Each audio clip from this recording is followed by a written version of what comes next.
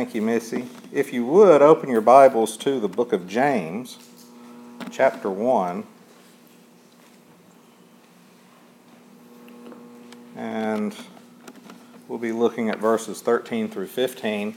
And as you're turning there, when you think about sin, when you think about temptation, Satan makes sin look good.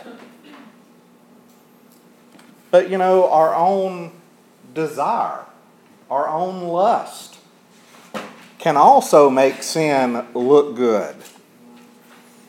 Think about it. Before we fall into sin, we're tempted. And then this temptation, regardless of whether it comes from Satan or it comes from our own lust, whatever the form it takes, it makes sin look good. For example, let's think about if eating a piece of cake was sinful. The smell of the cake entices us. The look of the cake entices us. We're tempted by it. And our desire for that cake makes the cake look good because of how we're enticed. Our own memory, because we've probably had cake in the past, our own memory makes the cake look good because we remember how it tastes. Then what happens? We take a bite. And we think, well, this won't hurt if we take one little bite. Who's ever going to know about it? And then what happens? That one bite is all it takes to fall into the trap of sin. And as a result, instead of taking the one bite, instead of eating the one piece, we generally would eat the whole cake. Whether Satan or our own lust, the way we are enticed, the way we view the sin, our memories, or whatever it is, it makes it look good. Also, we think that no one will ever know, but God knows. God sees us when we're tempted. God sees us when we fall into sin.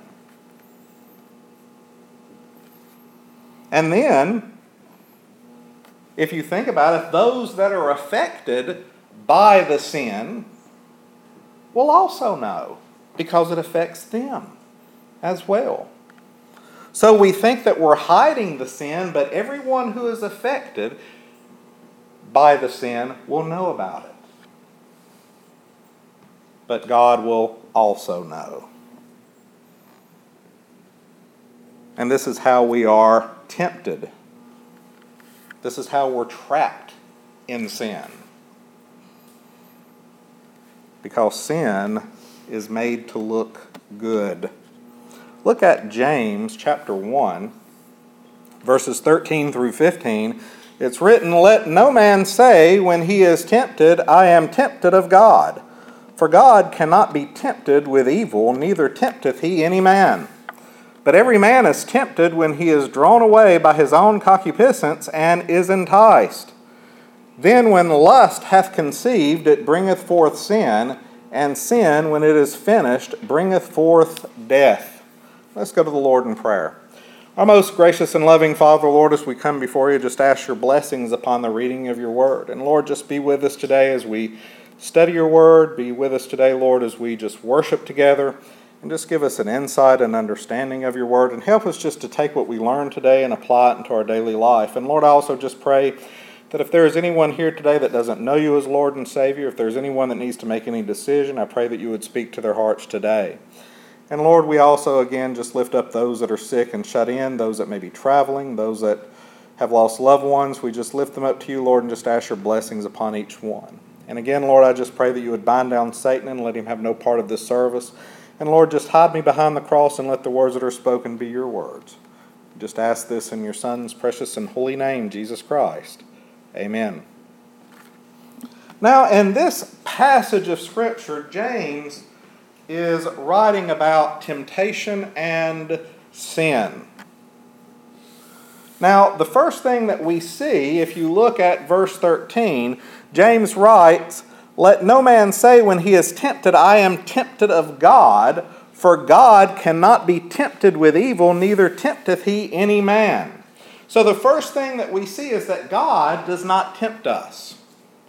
When we're tempted, it doesn't come from God.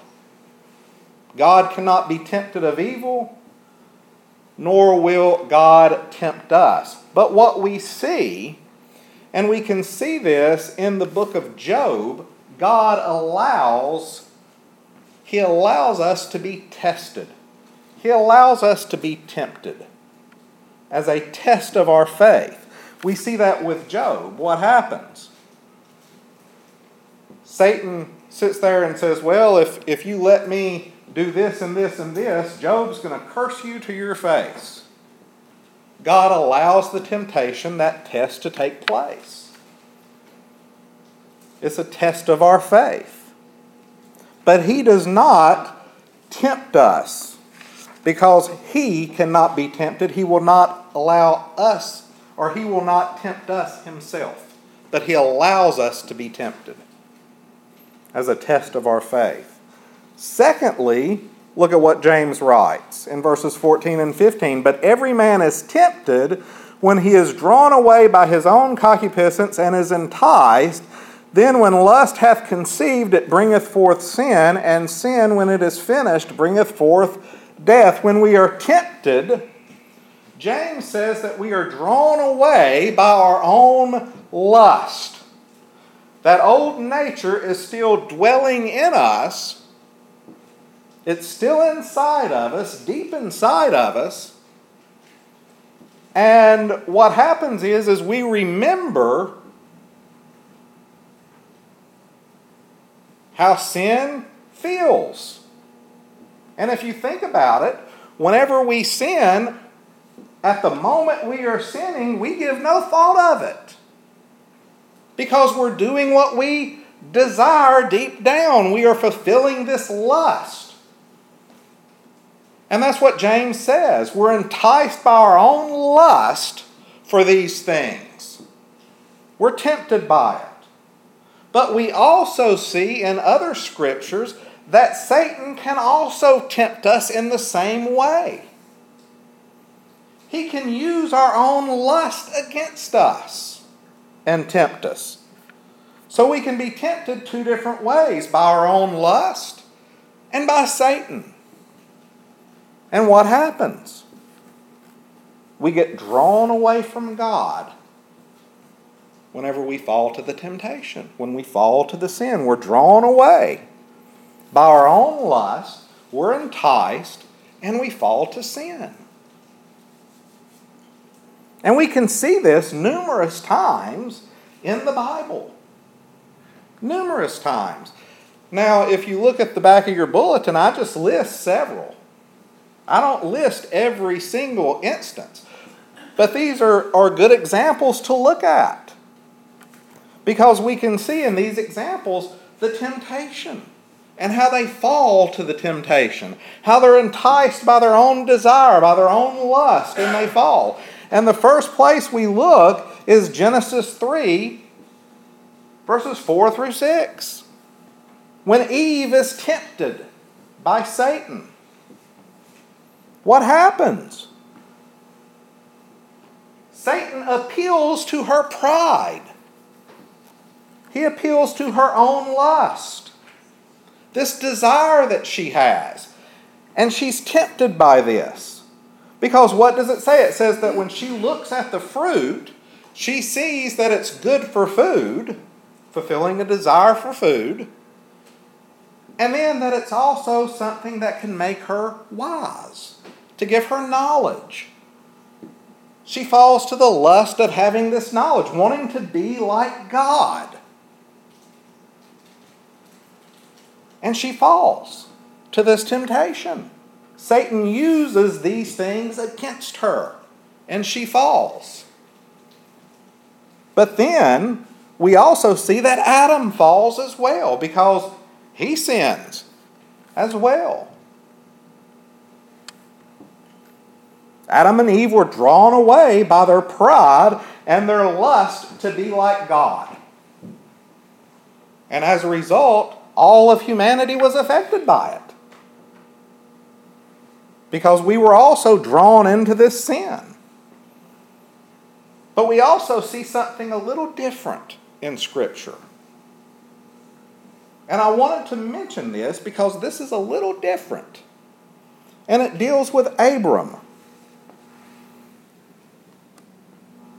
Abraham was drawn away. But when you look at this scripture, it never says he sins. It never calls this a sin. But what happens is we see their own impatience, their own desire get the better of them. Abraham and Sarah. Now think about it. God had promised Abraham land and descendants. God never told them when it would happen. But Abraham and Sarah wanted the promise fulfilled now. They wanted it now. They didn't want to wait on God. They wanted it now. They wanted it now and on their timetable and not God's timetable. So what happens? If you look at Genesis 16, 1 through 3, Sarah says, well, God has closed up my womb. He's withholding children from me. He gave you this promise, but He's withholding this from me. God wasn't withholding anything from her. God had promised children to Abraham, but it was going to be in God's time, not Abraham and Sarah's. So what happens? They're drawn away by their own desire for children. They're drawn away by their impatience. And as a result, Sarah gives Abraham her servant as a wife.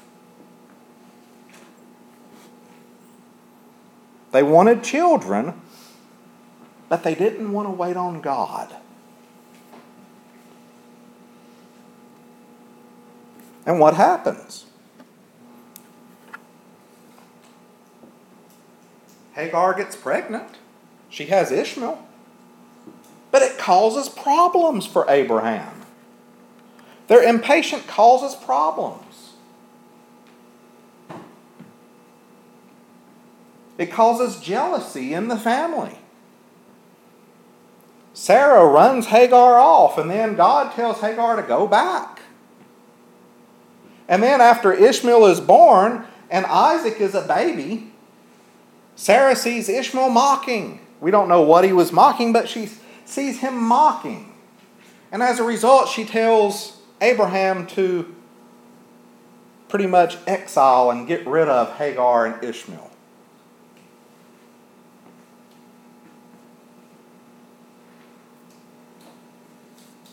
That was the result of impatience. Jealousy. It causes jealousy and family problems. Impatience led to this. But impatience can also lead to sin. Remember, this was not called a sin, but it can lead to sin. But it does lead to problems. But looking back at how people are drawn away and fall to temptation and it causes sin, all we have to do is look at Israel. Israel was drawn away from God and lusting after the things of Egypt. We see this from Exodus through Numbers, through Deuteronomy. All these different times Israel wanted to be back in the land of Egypt, lusting after the things of Egypt. Whether it was making a golden calf and saying, this is the God that led you out of Egypt, or what we see in Numbers 11, 4 through 5 and Numbers 16, 13 through 14, they continue to lust after the things of Egypt. You've led us into this land and we had milk and honey back in Egypt. Continuing to be drawn away by their desire for the good things they had in Egypt. And if you remember, they didn't have good things in Egypt. They were slaves. But they were led away by their desire, by their lust. And it led to idolatry. It led to them rebelling against God. It led to them wanting to rebel against Moses and Aaron. It led to them going against the law. And we see it numerous times from Exodus through Deuteronomy, but then we also see it in the book of Judges. We see it with the kings. All the times they were led away by idols, wanting to be like the other nations, wanting to rebel against God. Numerous times they were led away into sin by their own lust. And for another example, we have David. King David. Now think about David for a moment. What does the Bible tell us about David? It says he was a man after God's own heart. Just look at the Psalms that he wrote. He was a man after God's own heart. Yet that did not keep him from being tempted by his lust. What happens? He sees the wife of Uriah the Hittite, Bathsheba, bathing, and he lusts after her. Even after he found out that she was married, he lusts after her and he commits adultery with her. And then when she gets pregnant, he tries to hide it by calling Uriah back from battle and getting him drunk. But Uriah was an upright man, and he was not going to go back to his home while the armies of Israel were out camping under the moon and the stars. He wanted it to be the same way, so he wouldn't go back to his house. So David's plan was foiled. So what does he do? He has Uriah murdered, sending the letter to Joab with Uriah. And then he marries Bathsheba, trying to hide the sin. Yet you can't hide from God. David couldn't hide the sin. But we see that David was pulled away from God. He was drawn away into this temptation by his own lust. But look at what the sin caused. It caused the death of Uriah, the destruction of Uriah's family. The baby that was conceived in the sin died of a sickness. And then God tells David that the sword would not depart from his house.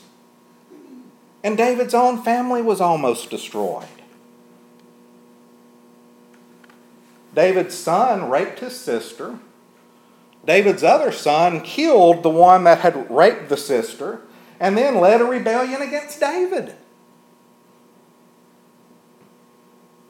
So it caused a civil war. All this because of what David did. It almost destroyed David, and it almost destroyed Israel. That was the result of David's sin. But we also see how one can be led away by lust and into sin in the parable of the prodigal son. If you turn to Luke, chapter 15, verses 11 through 31, we see how the son was tempted by his own lust. He wanted his inheritance. He was tempted by that inheritance that he would get. And he asked for the inheritance before his dad had even died. He asked for this inheritance. He wanted that portion that would come to him. But what happens? After he gets his inheritance, he moves away to a different land to get away from his family, drawn away by his lust, and he squanders everything he has in riotous living. He sins and wastes everything he has on sin.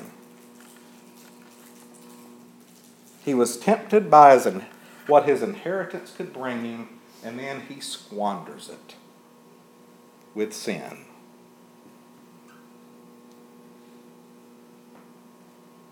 But think about something.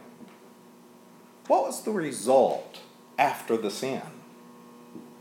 What happens? When did he come to his senses? When he had failed so far that he was desiring to be fed with the slop he was feeding pigs. He didn't come to his senses until he was in the muck and the mire of a pig pen. That's how far he had fallen from God. Think about David. David didn't come to his senses or realize what he had even done until he was confronted by Nathan the prophet. It took Nathan confronting him before he came to his senses and realizing what he had done and how he had sinned against God. What about the children of Israel? It took God punishing them. Every time they would fall, God would punish them. Over and over and over until they would come to their senses. And did they ever come to their senses? No. God finally destroys the nation. And then when he sends them his own son, when he sends them the Messiah, they crucify the Messiah, and then God destroys them by the Romans and disperses them throughout the earth for 2,000 years.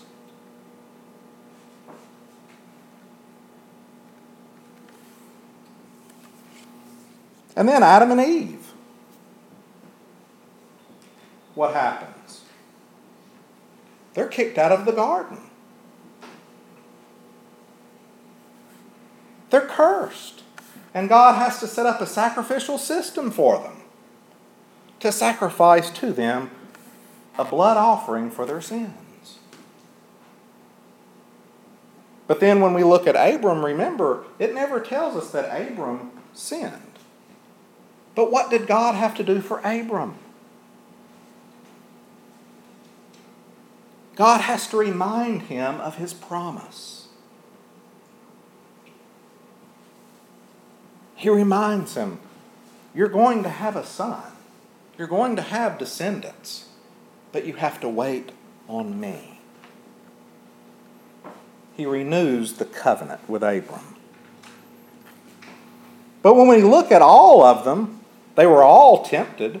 They were all drawn away by desire, by lust.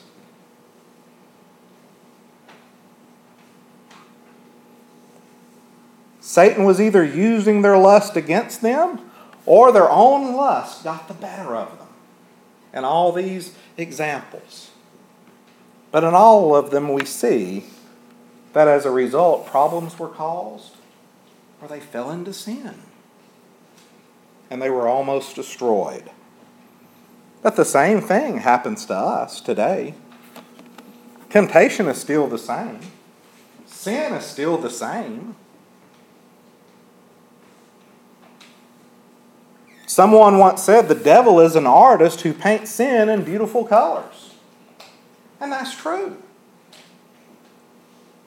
And he can do this because he, as the scripture tells us, he goes about like an angel of light. Disguised as this angel of light. Because, remember, he was the most beautiful angel ever created. He can make anything look good. And he can entice us with it where we sin against God. But our lust, our own desire, can also do the same thing. We can be enticed by our own desire. It makes sin look good. And this happens because that old nature is still dwelling in us. So we can get attacked by two different sides. And it's always a struggle. Every day we struggle against it.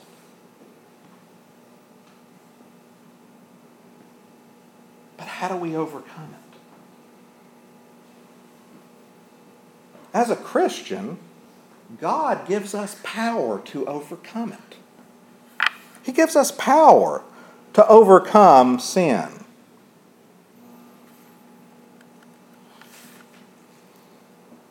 And we can see this in the examples that I gave. Think about it.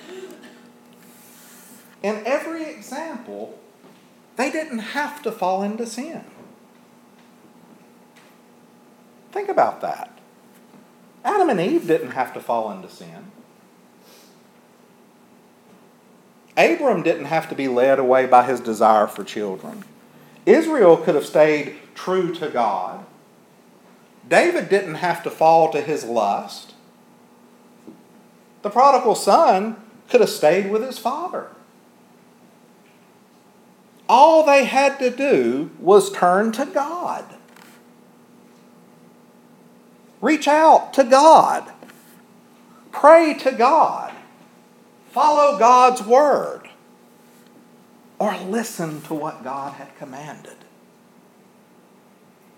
That's all they had to do. And God would have given them power to overcome it. God does the same for us today. He gives us the power to overcome sin. He gives us the power to overcome temptation. He gives us the power to overcome our own lust through the Holy Spirit that dwells in us. Remember, when we receive Christ as our Lord and Savior, we're indwelt by the Holy Spirit of God. He lives within us. All we have to do is rely on what God gives us. And we can overcome the temptation. We can overcome the sin. And we see this and we know this because God is more powerful than Satan. Satan is a created being. He's not as powerful as God. But we need the power God gives us to overcome the power of Satan. And we need to use this power in the name of Jesus Christ and resist the temptation and sin and the snares that come from our own lusts and from Satan. Keeping ourselves close to God and ready to work for the kingdom. As James says in James 4:7, submit yourselves to God, resist the devil, and he will flee from you. That's what we need to do to overcome temptation, to overcome sin, to overcome our own lust. We need to submit ourselves to God. We resist the devil in the name of God. And we call upon God to help us, and Satan will flee. But also we will have power over our old nature as well that continues to try to get out and lead us astray. We need to rely on God for all things and at all times. Let's stand for prayer. Our most gracious and loving Father, Lord, I just thank you for your word. I thank you, Lord, for this day and that we could just come to worship today. And Lord, I just pray that you would be with us as we go into this time of invitation. Lord, if there's anyone here that needs to make any decision, I pray that you would speak to their hearts. Just continue to be with us and overshadow us with your love and watch care. We just ask this in your Son's precious and holy name, Jesus Christ. Amen.